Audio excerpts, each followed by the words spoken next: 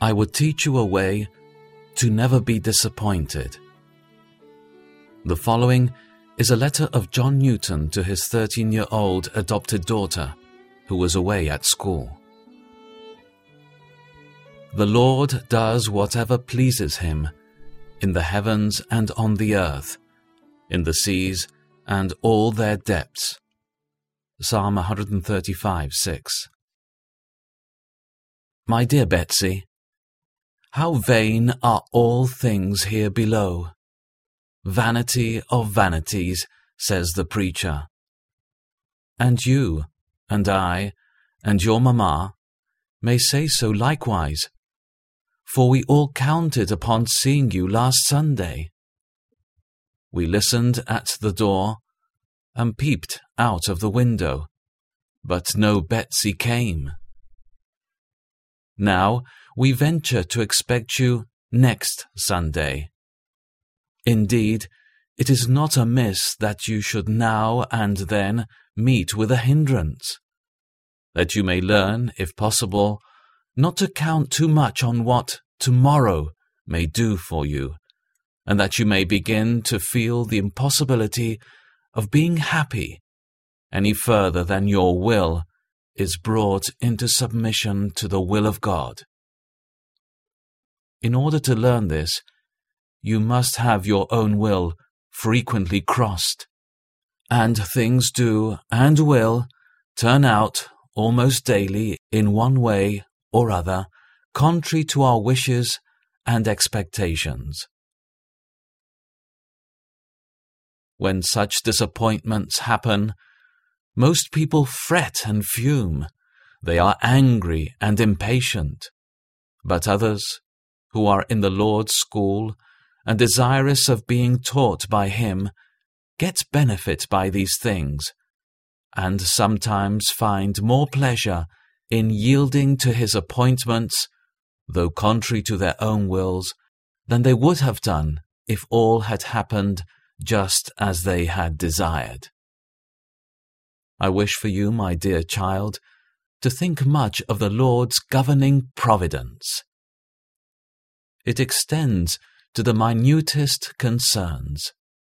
He rules and manages all things, but in so secret a way that most people think that He does nothing, when in reality He does all.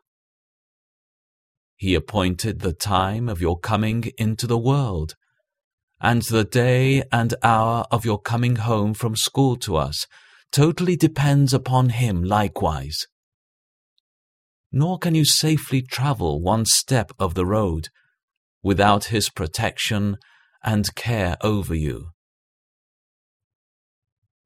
It may now seem a small matter to you and I whether you came home last Sunday or are to come home next Sunday. But we know not what different consequences may depend upon the day. We know not what hidden danger you might have escaped by staying at school last Sunday. The Lord knows all things. He foresees every possible consequence. Often, what we call disappointments are really mercies from Him to save us from harm. If I could teach you a lesson which, as yet, I have but poorly learned myself, I would teach you a way to never be disappointed. This would be the case if you could always form a right judgment of this world and all things in it. If you go to a bramble bush to look for grapes, you must be disappointed. But then you are old enough to know that grapes never grow upon brambles. So, if you expect much pleasure here in this world, you will not find it. But you ought not to say, you are disappointed, because the Scripture plainly warned you beforehand to look for crosses, trials, and hindrances every day. If you expect such things, you will not be disappointed when they happen. At this, Job got up and tore his robe and shaved his head.